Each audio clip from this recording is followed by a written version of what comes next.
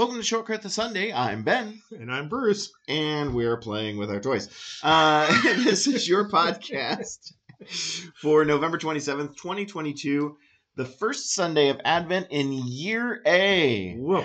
Happy New Year. Happy Lectionary New Year. Lectionary New Year, Gospel of Matthew, the whole ball. All right. I'm looking forward to it. We are coming to you not live on behalf of Holy Family Episcopal Church in Fishers, Indiana. Bruce, other than playing with your microphone, how are you doing today? I'm doing okay.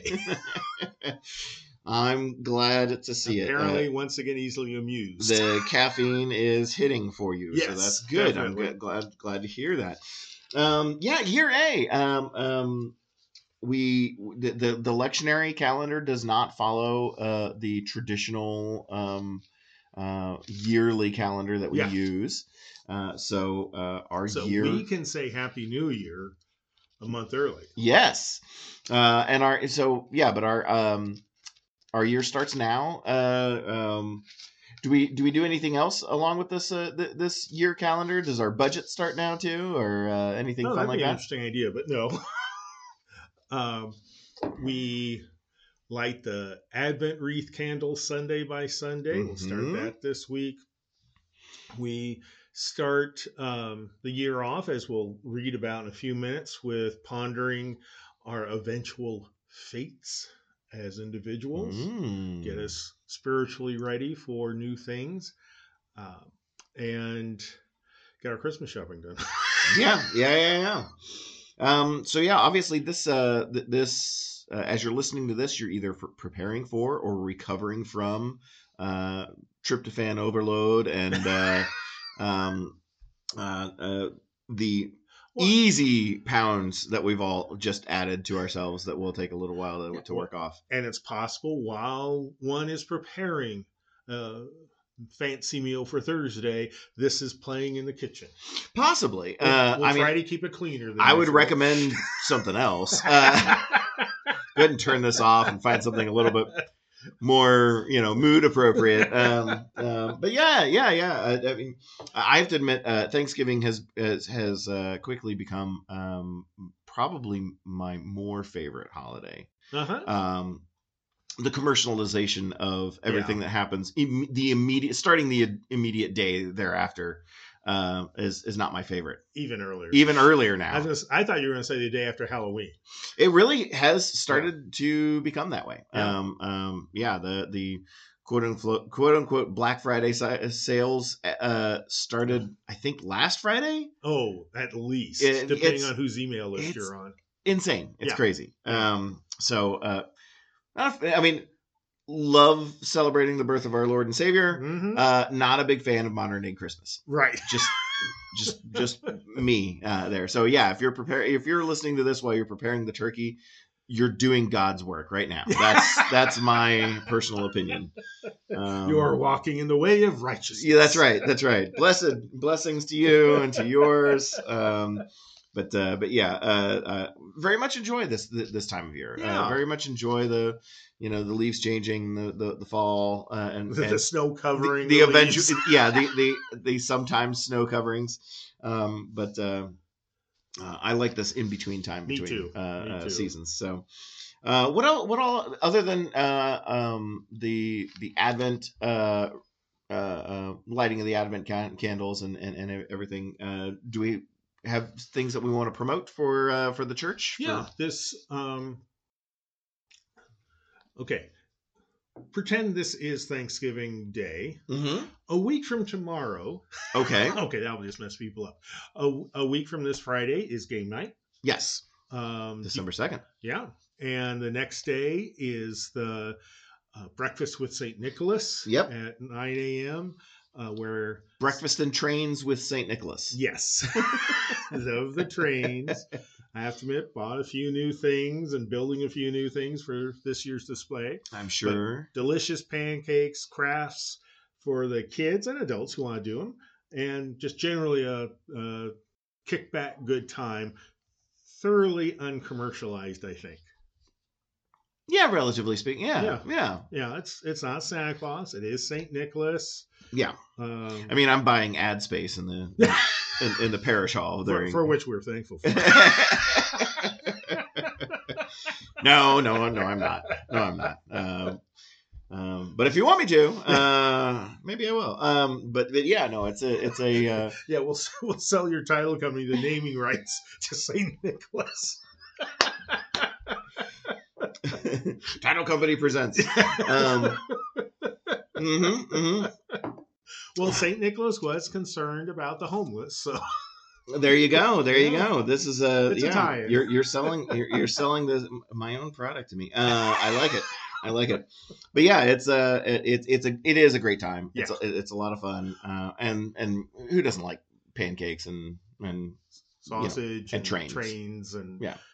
The joy. Really, the kids are so cute with St. Nicholas. Oh, yeah. I just look forward to that every year. For sure. But yeah, this is our last Sunday in November. We'll be the last month of the year calendar wise. Yes. So and it's the earliest mm-hmm. that the first Sunday of Advent can fall on the secular calendar. Oh, really? So that means there's a full week between the fourth Sunday of Advent and Christmas Day. Interesting. Yeah. Okay. Tell us a little bit about because we're just starting into a new lectionary year, and we've got 3, A, B, and C. Are there any identities that we can identify between the different years? Like, obviously, like we just finished year C, a lot of Luke, right? So a lot of good made up stories by Jesus, prodigal son and that sort of thing. Matthew tends to put in a little more historical context. Okay. And when he's describing what Jesus is doing and hinting at why, but he doesn't spell it out. None of the Gospels do as to why exactly he's doing a particular thing usually. It's a bit longer than the Gospel of Mark. In most Bibles, Gospel of Matthew comes first. So a lot of people think of it as the first Gospel, though really Mark was older. Yeah.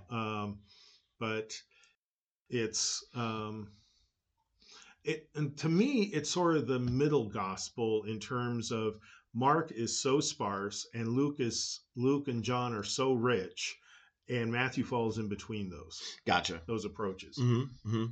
Yeah, Mark.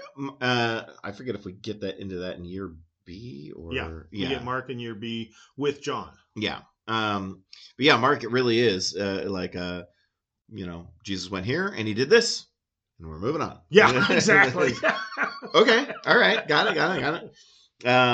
Which makes sense for the first gospel written, because these are the essentials. The essentials, but also, if you're writing it for the first time, like your mindset is like, I gotta get down to the base story. Mm-hmm. Let's get to Holy Week ASAP. Yeah, exactly. Exactly right. Let me tell you about a man named Jesus. He did this, he said this, and this happened to him. And, if you haven't heard, now you heard. And now we respond. Yeah. Thank you and good night. Exactly. So let's move over to our this day in church history. Woo-hoo. So this day, November 27th, in church history, we begin in year 399. Anastasius becomes bishop or pope, it was before we started counting popes, I guess, of Rome, and he will condemn the writings of Origen. Uh-huh. And Origen was with a capital O. So that's the name. Okay. Who or what is Origen? Origen was one of the early church leaders, obviously being in the 300s. Christianity had become legal, so folks in the Roman Empire, so people were now writing and being able to transmit their writings across the very fast communication channels of the Roman Empire. So people started to realize what other folks were talking about. Mm-hmm, and Origen was part of a tradition and a leader of a tradition that believed that one could to really boil it down, earn one's way into heaven. Oh, okay. Okay. That Jesus made it easier, but even if you didn't believe in Jesus, even if you didn't believe in God, if you lived a good life, you'd get into heaven. Which, when I was in seminary, we used to joke he's an Episcopal saint and a heretic to everyone else. Got it. And for those of you who are curious, Origen, the man, is spelled Origen. Yeah. And so I'm not sure if he's the origin of the word origin. I don't think so. So just as an FYI. Our next one is 639. We see the death of Bishop Acarus of Noyon. Oh, wow. I don't even know how to pronounce this. Noyon Tournai. That sounds very French. An event remembered chiefly because his replacement will be the beloved medieval saint Eligius, also known as Eloi. Oh, okay. So, that means something to you. Okay. Not much, but yes, I recognize the name. Okay. But yeah, it is kind of the, well, you had to die for this guy to get remembered in history, so thank you. Yeah, that's literally what this says. Yeah. Like, this is noteworthy because then this person replaced them. Yeah. I'm like, okay, got it. 1474, we see the death of composer William Dufay in Cambria. He had pioneered developments in the singing of masses and had often been consulted on canon law, in which he was an expert. So imagine that. The canon law expert is also a composer. The singing lawyer. Yeah, exactly right. Continuing in our march of people passing away on this day, 1542, the death of Margaretha, which is that's a fun variation of the name. Blorer, I'm sure I'm pronouncing that incorrectly. One of the first Lutheran deaconesses to work among women. I have to admit, I've never heard of her, and I didn't know Lutherans had deaconesses that early. Good for them. Yeah, exactly. 1627.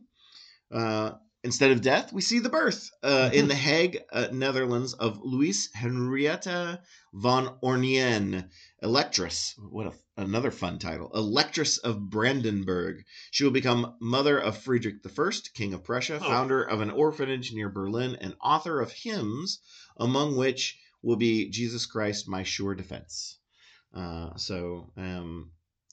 Not just a mother, right? But not just an electress. Yeah, what a fun title. 1731, we go back to people passing away. Death of Innocent, the first bishop of the diocese of Irkutsk and Nerchinsk.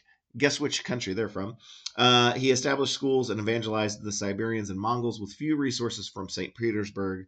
The church added the regions of Selingen, Yakutsk, and a whole bunch. It's just regions. A whole lot of Russian regions to his Russian regions to his duties. That one's trying to kill me. 1759, James Ramsay goes aboard the slave ship Swift and sees appalling sights that make him the champion of abolition. Mm-hmm. He breaks his thigh the same day and has to leave the Navy. Consequently, he will take holy orders and begin work in the islands, where he will learn more about slavery and become a champion of slaves. I'm not sure, by breaking your thigh, I'm assuming your femur or. Oh yeah, you know what I mean. True. Never heard of anybody breaking a thigh. Yeah, yeah. Yeah, I have to admit, I automatically translated that to femur in my brain. That was somewhere up high there. Yeah, exactly. So I'm not sure. That's an interesting turn of phrase, but yeah, James Ramsay witnesses the things that will set him on his course. Mm-hmm. And he was very influential in starting the abolitionist movement in England. 1826, Christian explorer Jedediah Strong Smith enters California's San Bernardino Valley, becoming the first citizen of the United States to cross the southwestern part of the American continent. Okay. Maybe. I mean, I used to live very near there, served a church near San Bernardino, and it was one of these things of, he was the first guy anyone wanted to claim. There you go. I mean, there literally were so many scoundrels that would flee the United States into the southwest area of Spanish territory. So we should say the first citizen of note. Yes. Got it. And when he did, it was territory of Mexico. Okay. 1910, Baron Paul Nikolai writes that the director of the police in Odessa, Ukraine, has refused to let him hold an evangelistic meeting without permission of the Orthodox bishop, who will not grant it. So, probably would happen today if they got a chance. Yep, an angry tweet by the Baron in 1910. No indication that anyone made any difference. cared or. So yeah. And then our last one, 1970, Benjamin Mendoza y Amor Flores, dressed in a black clerical outfit, attempts to stab Pope Paul VI in the chest during the pontiff's visit to Manila and manages to nick his chest. The Pope proceeds to read some prepared remarks as if nothing has happened. Cool under fire or knife. Yeah, cool under stabbing. And you did very well pronouncing the attacker's name. I must compliment you. Oh, well, the Spanish is one of the few languages I am good at pronouncing. The Russian names, not so much. So apologies to all the Russian Orthodox out there. Very much butchered most of those events. So let's go back to other events that I struggle with in reading, and which is generally anything. Isaiah chapter 2, verses 1 through 5 is our first reading of the new year, and that reads, "The word that Isaiah, son of Amos, saw concerning Judah and Jerusalem. In days to come, the mountain of the Lord's house shall be established as the highest of the mountains, and shall be raised above the hills. All the nations shall stream to it. Many peoples shall come and say, 'Come, let us go up to the mountain of the Lord, to the house of the God of Jacob, that he may teach us his ways, and that we may walk in his paths. For out of Zion shall go forth instruction, and the word of the Lord from Jerusalem. He shall judge between the nations, and shall arbitrate for many peoples. They shall beat their swords into plowshares, and their spears into pruning hooks. Nation shall not lift up sword against nation, neither shall they learn war any more. O house of Jacob, come, let us walk in the light of the Lord.'" This chapter starts off in a kind of an interesting way. It sounds like almost kind of like a banner, a scroll gets unfurled, and this is a reading from the, it's kind of like that. The word that Isaiah son of Amos saw concerning Judah and Jerusalem. Pause for effect. And is that kind of okay? And it's interesting that then that's the way we start chapter 2. It kind of sounds as though like that's could have been the beginning. Could have been the beginning of the book. Or the writing. So what? Well, it's as we've talked about before, Isaiah. We currently believe that Isaiah had 3 different authors, very similar to each other, but 3 different authors. So it's possible that chapter 1 was written by someone who gathered all 3 together. Oh, okay. And said, okay, now I got to start this off. Yeah. Somehow but to introduce all 3 themes. And chapter 2 is the beginning of First Isaiah. Okay. Which focuses on how much Israel has screwed up, and therefore bad things very well could happen to them. Interesting. Okay, so and then later it's like, bad things happen to you, and now they're getting better. Gotcha. Yeah, because the chapter 1, just to pull some stuff outside of the reading, chapter 1 almost starts the same way. In a way, but instead of let's see, how does ours start? The word that Isaiah son of Amos saw. This one talks about the vision. Yeah. But then goes into a poem or a series of poems. Actually, is what it looks like. Both 1 and 2 are poems. Are they? Oh, okay. Okay. Yeah. I wasn't sure. This one read less like a poem than chapter 1 Maybe it was does. a worse poem. Well, then whoever wrote the opening chapter of chapter 1 then did First Isaiah a disservice by going like, here's better poetry than you're about to read. And I was going to say, hindsight is 2020. Sure. I want to improve on what First Isaiah said, so let's roll. There you go. But yeah. So we basically do. It does kind of seem like we have two beginnings to the book of Isaiah, which is kind of interesting. The passage that we just read does go into a topic that I think we've discussed before, and I think actually does come from.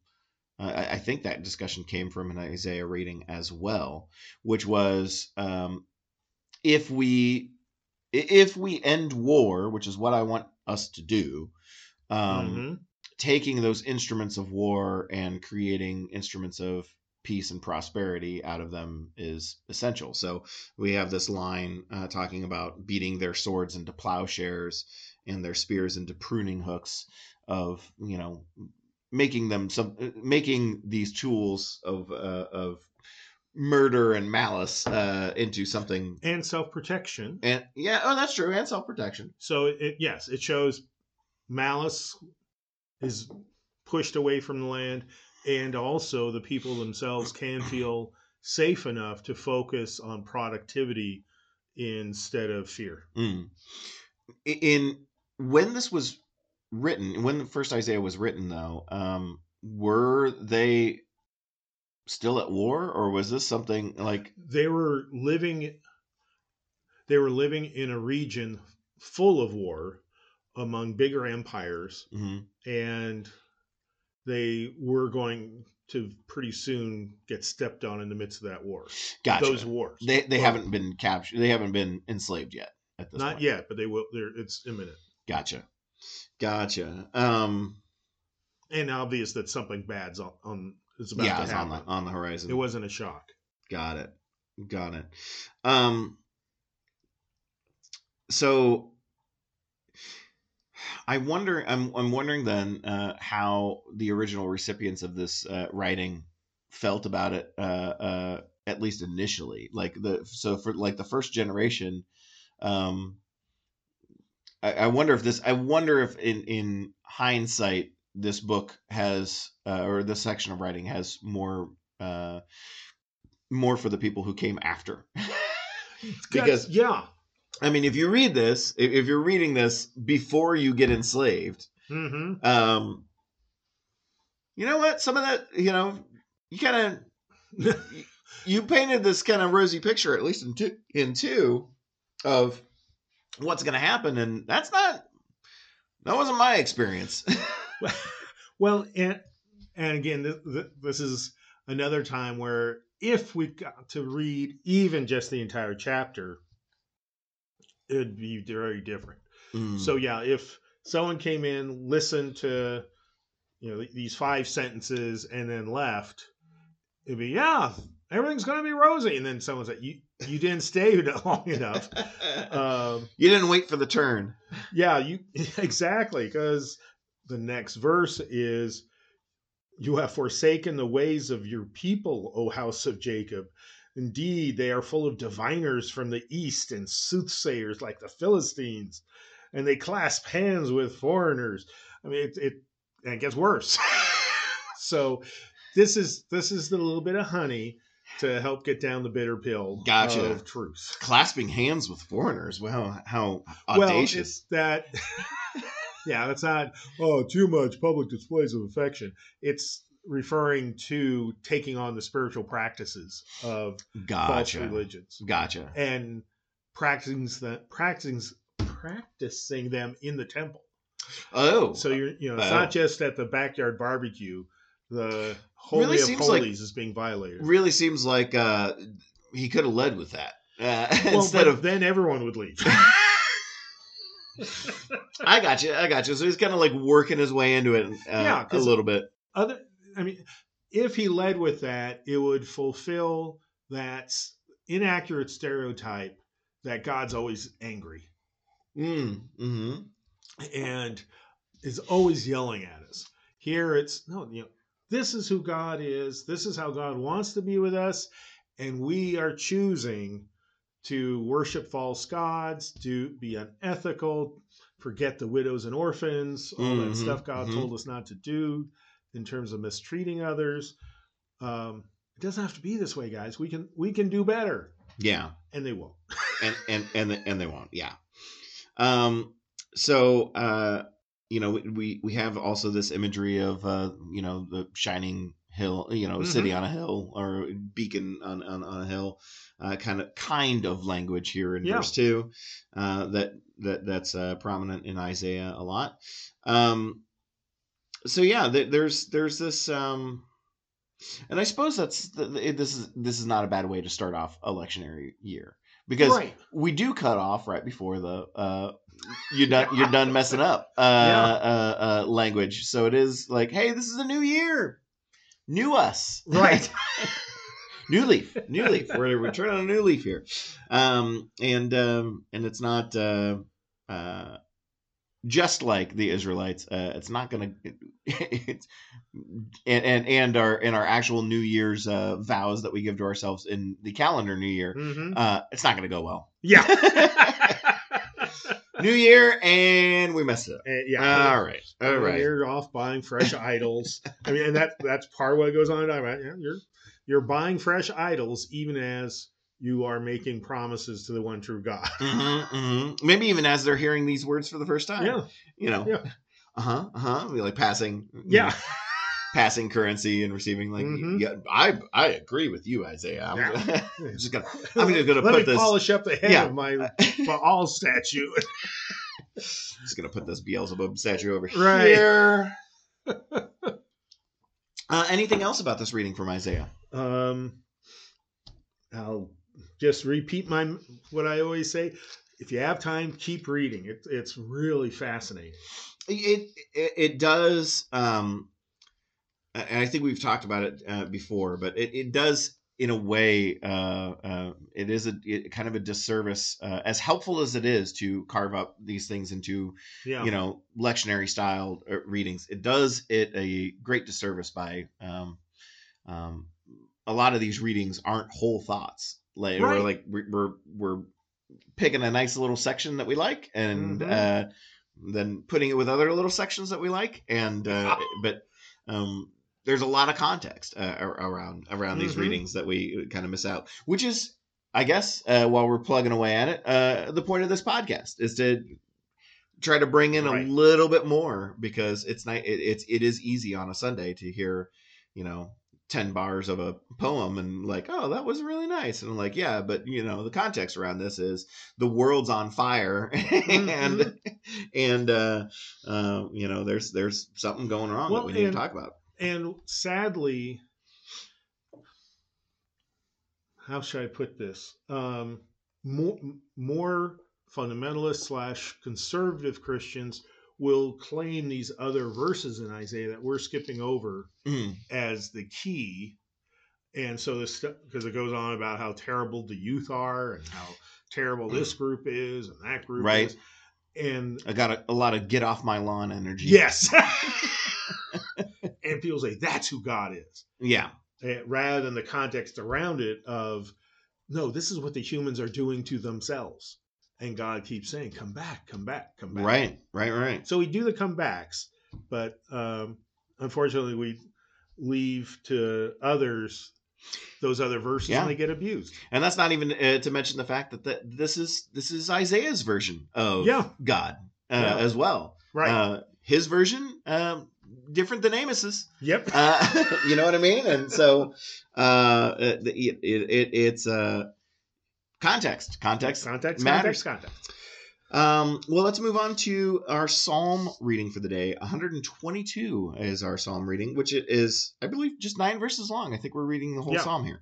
So the psalm is, I was glad when they said to me, let us go to the house of the Lord. Our feet are standing within your gates, O Jerusalem, Jerusalem built as a city that is bound firmly together. To it the tribes go up, the tribes of the Lord, as was decreed for Israel, to give thanks to the name of the Lord. For there the thrones for judgment were set up, the thrones of the house of David. Pray for the peace of Jerusalem. May they prosper who love you. Peace be within your walls and security within your towers. For the sake of my relatives and friends, I will say, peace be with you. For the sake of the house of the Lord our God, I will seek your good. This is a I'm reading this more as a prayer. Again, the subtle differences between a psalm and a poem and a prayer are subtle, very subtle. But I'm reading this one a little bit more as a prayer. But do we have any context around Psalm 122? Yeah. It's because of the description within it, we know that it was written at a time after the temple was reconstructed, after Israel was freed by the Babylonians to go back and build their temple and to allow temple worship again. So it's one of the later Psalms. It reflects the practice that was allowed for people to make pilgrimage to Jerusalem for the major feast days, in this case, Thanksgiving, and how important those pilgrimages became to the post-exilic people, going from their homes to Jerusalem. And Israel was small enough that wasn't a huge deal. If you were walking, it took a few days, but it wasn't like going to Mecca from America or something like that. Right. So it reflects that holy experience of making pilgrimage that is throughout the Bible, both the Hebrew Scriptures and the New Testament. Of Jesus's movements through the Galilee, Mary and Joseph going to Bethlehem, going to Egypt, back from Egypt. Movement is holy and a place where God can be discovered. So that's what this psalm's about. Yeah, so that's in verse 4. That's what specifically it's referring to the tribes go up. Yeah, the tribes of the Lord. So that's talking about by tribes. They mean like all the different, everybody. Is what it's trying to say. Yeah. Everybody together, not just, right. Not just the Levites, not just the, just everybody's going up. So I like the language here, bound firmly. Jerusalem built as a city that is bound firmly together.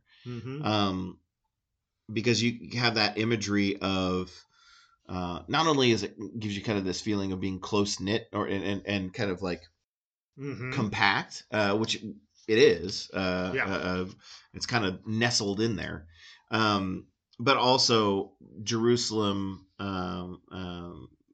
Jerusalem is nothing without its people, and it kind of gives that language kind of seems to apply to the denizens of Jerusalem as well. That you got it. They're in the Hebrew it has intentional puns about solidly built in terms of architecture and a people at unity living within it. And people coming into it are included in that unity. Yeah. I am a little curious about how the psalm ends, only because the way that it's translated, there's something about the way that it's translated that feels a little out of place, and I'm having trouble putting my finger on it. But just to reiterate, it says, "For the sake of my relatives and friends, I will say, peace be within you." No, that part doesn't stand out to me. "For the sake of the house of the Lord our God, I will seek your good." I think it's that last line for me. Something feels a little weird, and I'm curious as to maybe the language around "I will seek your good." Well, it's one of those things where someone has an intense spiritual experience, their life is now changed. Okay. And so the person's going to seek God's good even as they leave Jerusalem and go back to their everyday lives. Okay. There's in many spiritual traditions, maybe even all of them, there's some kind of phrase about mountaintop experiences. Okay. Mm-hmm. And Jerusalem is built on a mountaintop. Mm-hmm. So it's very applicable of someone going to Jerusalem, experiencing the high festivals in the temple, being spiritually moved, and then the challenge is to take that home with you. And Okay. not just say, wow, what a great vacation. But, okay, I'm a changed person because I now understand God's love in a new way and how to apply it in new ways. Gotcha. So that last line is more implying like, I'm going to seek like our good actions and, us treating each other better after the experiences. Yeah, I will seek to do those things. Gotcha. Okay. What about this line here in verse 5? For there the thrones for judgment were set up, the thrones of the house of David. We're talking about going up to Jerusalem, going up to the temple. Were there was that where kind of like a judgment was also way in the past. Way in the past. Okay. And so far in the past, because the time of David was hundreds and hundreds of years before, that the writer is talking more of almost the nostalgic mood of the city rather than trying to re-envision a historic time. Okay. So again, it's like I smelled the turkey as I walked in the door and the memories flooded in. Okay. I gotcha. Okay. And it's not even clear if this guy likes turkey. I mean, it may just be that this is historic sacred ground. Right. The literal same place as these things stood. So was that tradition? Was court essentially their version of judgment and court set up on temple grounds, on where the temple was? Is that where you would go to resolve a dispute? Some. Okay. Not all, but some. And when, unlike at the time the psalm was written, it also Israel was at the height of its political powers when David was king. Mm-hmm. It was the nostalgic look. And so the judgments handed down were highly respected and seen as important for the good of all the world. Mm-hmm. Whereas by the time this was written, they were a conquered people, a suburb of whatever kingdom happened to have control over their territory, whereas the Assyrians, the Babylonians, the Greeks, the Romans. And so no one cared what their judgments were. All right. Yeah. Anything else about this psalm? It's a beautiful psalm, and it is a good one to have handy if you're going to a place that is sacred to you, whether it's a church or a forest or whatever, to have ready to recite as you finish that experience. Yeah.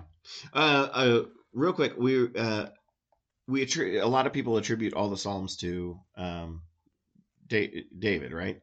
Yeah. Psalm 122 is a good example as to why it's just not possible. Not possible. Yeah. Yeah. Since when David died, the first temple wasn't even considered. Yeah. And it would seem very odd for him to refer to his own thrones. Right. Also, kind of wasn't David's jam. You know what I mean? Like, oh yes, blessed am I. Yes.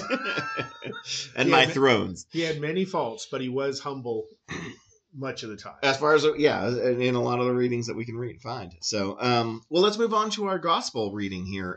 Matthew chapter 24, 36 through 44. We're just jumping right in the middle of what's going on here. Near the end of what's going on here. But about that day and hour no one knows, neither the angels of heaven, nor the Son, but only the Father. For as the days of Noah were, so will be the coming of the Son of Man. For as in those days before the flood, they were eating and drinking, marrying and giving in marriage, until the day Noah entered the ark. And they knew nothing until the flood came and swept them all away. So too will be the coming of the Son of Man. Then two will be in the field, one will be taken and one will be left. Two women will be grinding meal together, one will be taken and one will be left. Keep awake, therefore, for you do not know on what day your Lord is coming. But understand this, if the owner of the house had known in what part of the night the thief was coming, he would have stayed awake and would not have let his house be broken into. Therefore, you also must be ready, for the Son of Man is coming at an unexpected hour. This is a quote from Jesus, yes? Yes, yes. Who is Jesus communicating with at this point? I believe it's his disciples. Okay. I mean, it's a long speech. Yes, his disciples. Okay, and are we when he is saying this? Is this just before Palm Sunday, just before the entrance into Jerusalem? It's actually just after. Oh, okay, that's interesting. Yeah, and so soon after, 2 days, 3 days later, he'll be arrested. Okay, and tortured and killed. Yeah. One could easily read this passage that we have carved out, and starting in verse 40, verse 40, would be understandable if one would read that and go, oh, this is talking about the rapture. Yeah. What are we actually talking about? Perhaps the rapture, perhaps Roman oppression. What, in part because of my family heritage, when I read this, I often flash on how part of the Nazi terrorism was swooping into places and seemingly, and sometimes very much so, randomly arresting people to send to the death camps. Mm-hmm. That other times it was everyone, but part of the terror was you didn't know when it was going to be your time. Yeah. And the Romans did the same thing. So when Jesus was first saying these words, it's very possible to say, yeah, that happened to my brother last week. Yeah. We were working in the field and the soldiers came, grabbed him. And we all know all the different wounds that the person left behind suffers, of survivor's guilt and ongoing fear of when it's going to be their time, all that unknown. Whereas when it's a more, for the lack of a better term, traditional war, you can almost see it like a thunderstorm coming in this era of, okay, there are the soldiers, we can hear the horses coming, prepare ourselves. Okay, grab the food, let's head to the hills. Whereas this is, you don't know when the worst day of your life's going to start. Yeah. Yeah. Which is, in a way then, if that is, potentially first in mind to those this is written to, it's an uncomfortable pairing then of like, just like the Roman soldiers can come and take away somebody in the field, you don't know when the Lord is coming. I'm like, well, but it's ambiguous what Jesus meant by the coming of the Lord. Mm-hmm. Because it could be a euphemism for simply you're dying that day. It may not be the apocalypse, and it may not even be God's will. It's just how life happens. Gotcha. And I've said this before, I believe, on the podcast, but one of the bizarre things the early church did, like in the 400s, was to wait until a person was dying to baptize them. So they'd have as little sin as possible on their head when they went to heaven. And so priests went and that was how last rites developed. priests would be running around town trying to baptize people as close as possible to their last breath, so they'd have extremely few sins to answer for, Mm-hmm. since it's a new life once a person's baptized. Hmm. So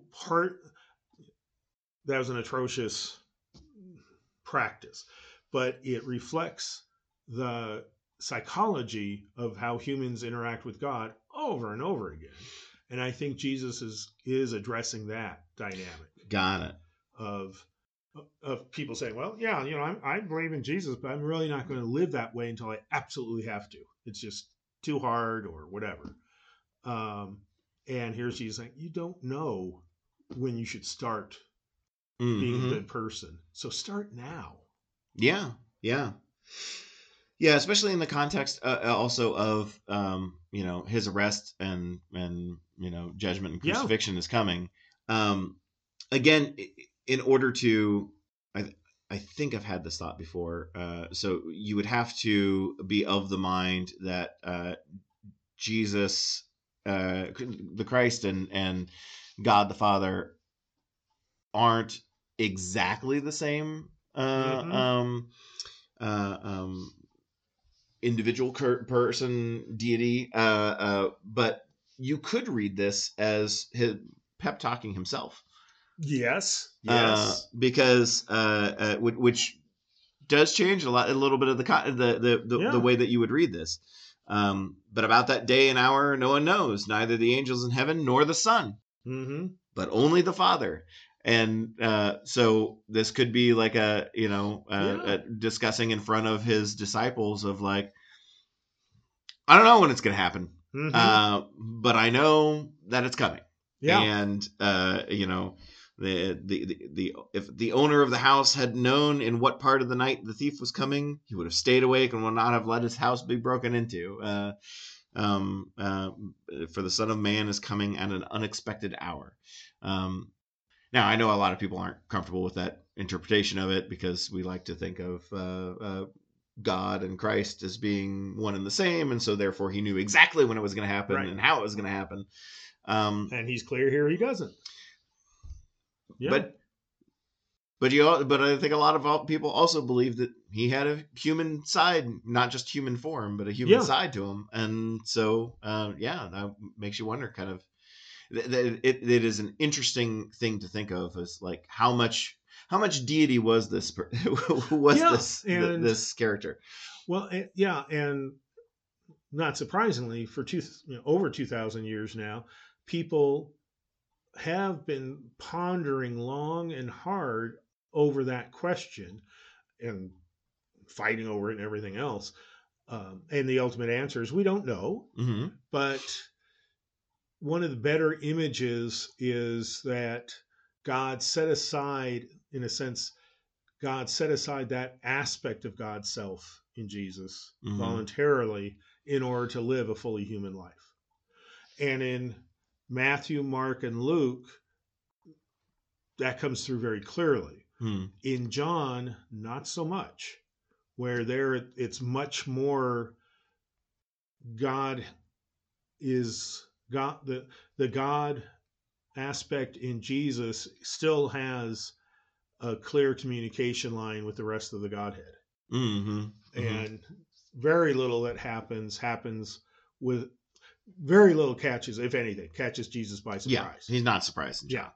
Whereas, and on the cross, if you read the description of Jesus dying on the cross, it was all controlled by Jesus. Every action. Yeah. And whereas in the others, no. Yeah. So this very well could be Jesus talking, in a sense, talking to himself as the primary audience. Yeah. Yeah.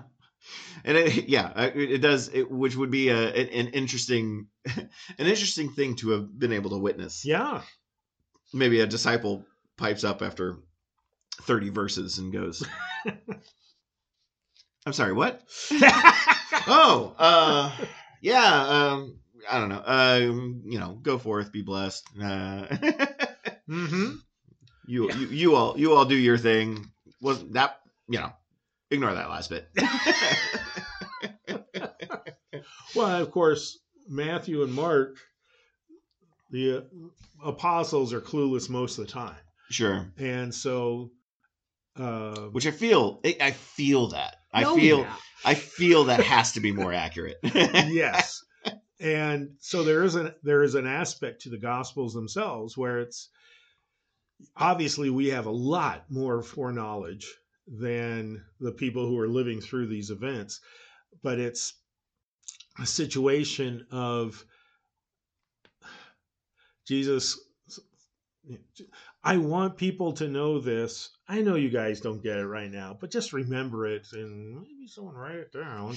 Right. It'll make a little more sense later.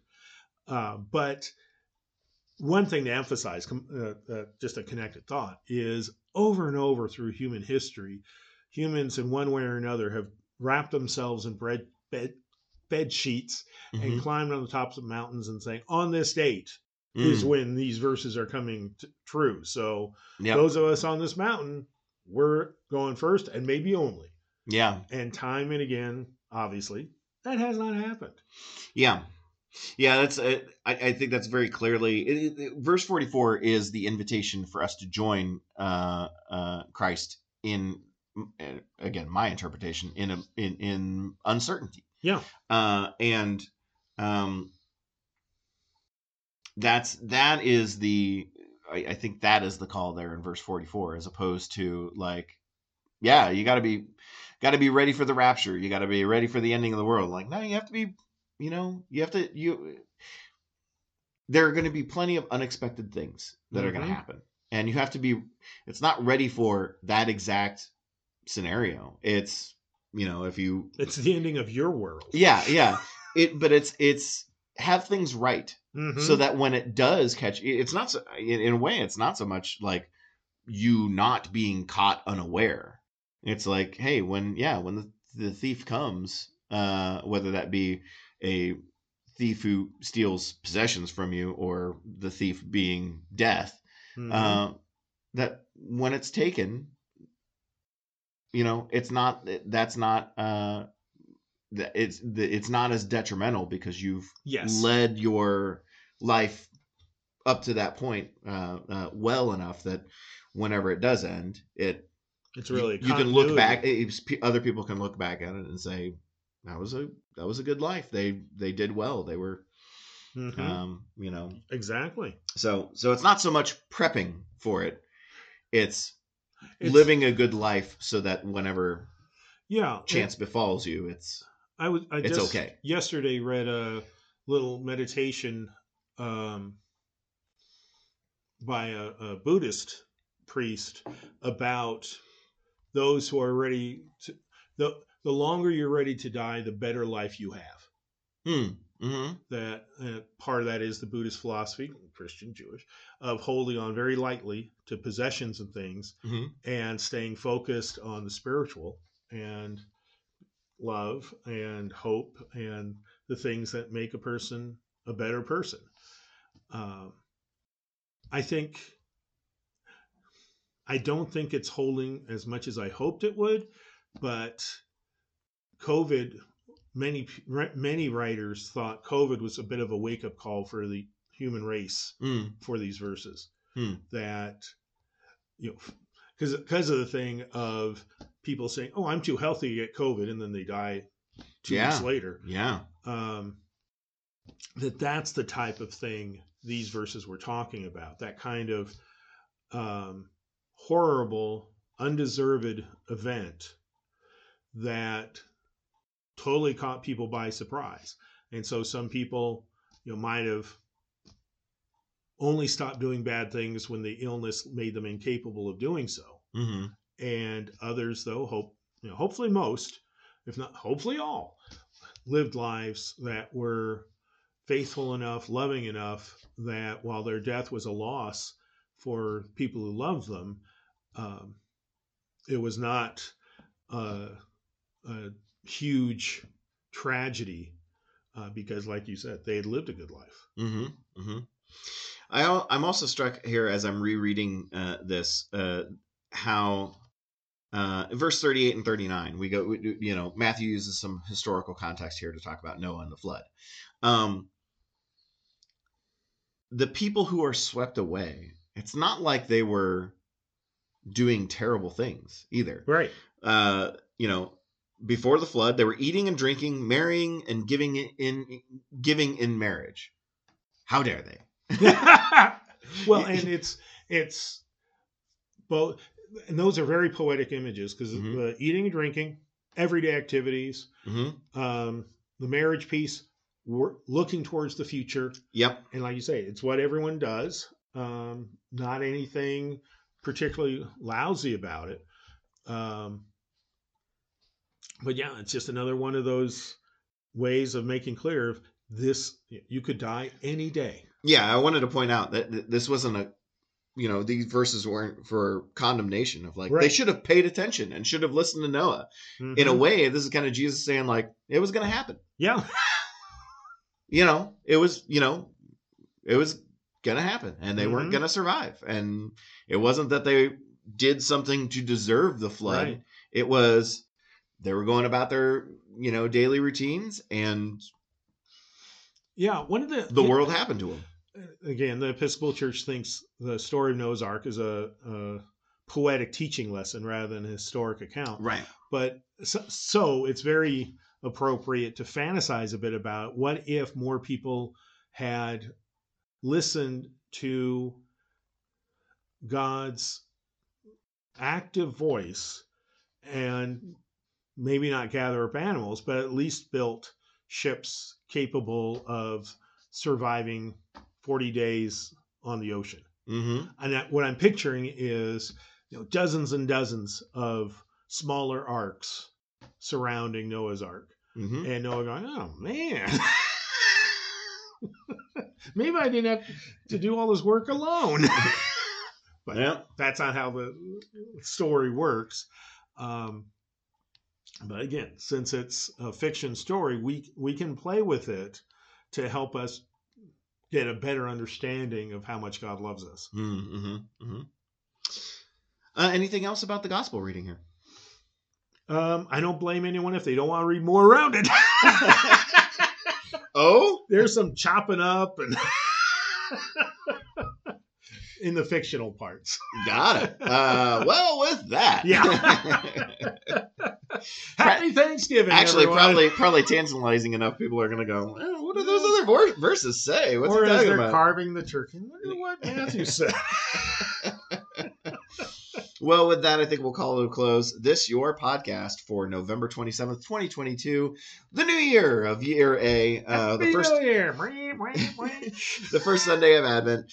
And as always, we invite you to join us in celebration on Sunday mornings, either in person or online, 8 o'clock and 10 o'clock here at the church, with a 9 o'clock educational hour in between for all ages. 10 o'clock service will be broadcast live on and we will not be doing YouTube. The lit up ball drop this year. Oh, dang. Dang. Well, we had a good run. Yeah. But yeah, we knew it was copyrighted. We'll look forward to worshiping with you, however that works for you, your schedule, and your family. And until next week, I'm Ben. And I'm Bruce. And we'll talk to you later. Bye-bye. Bye.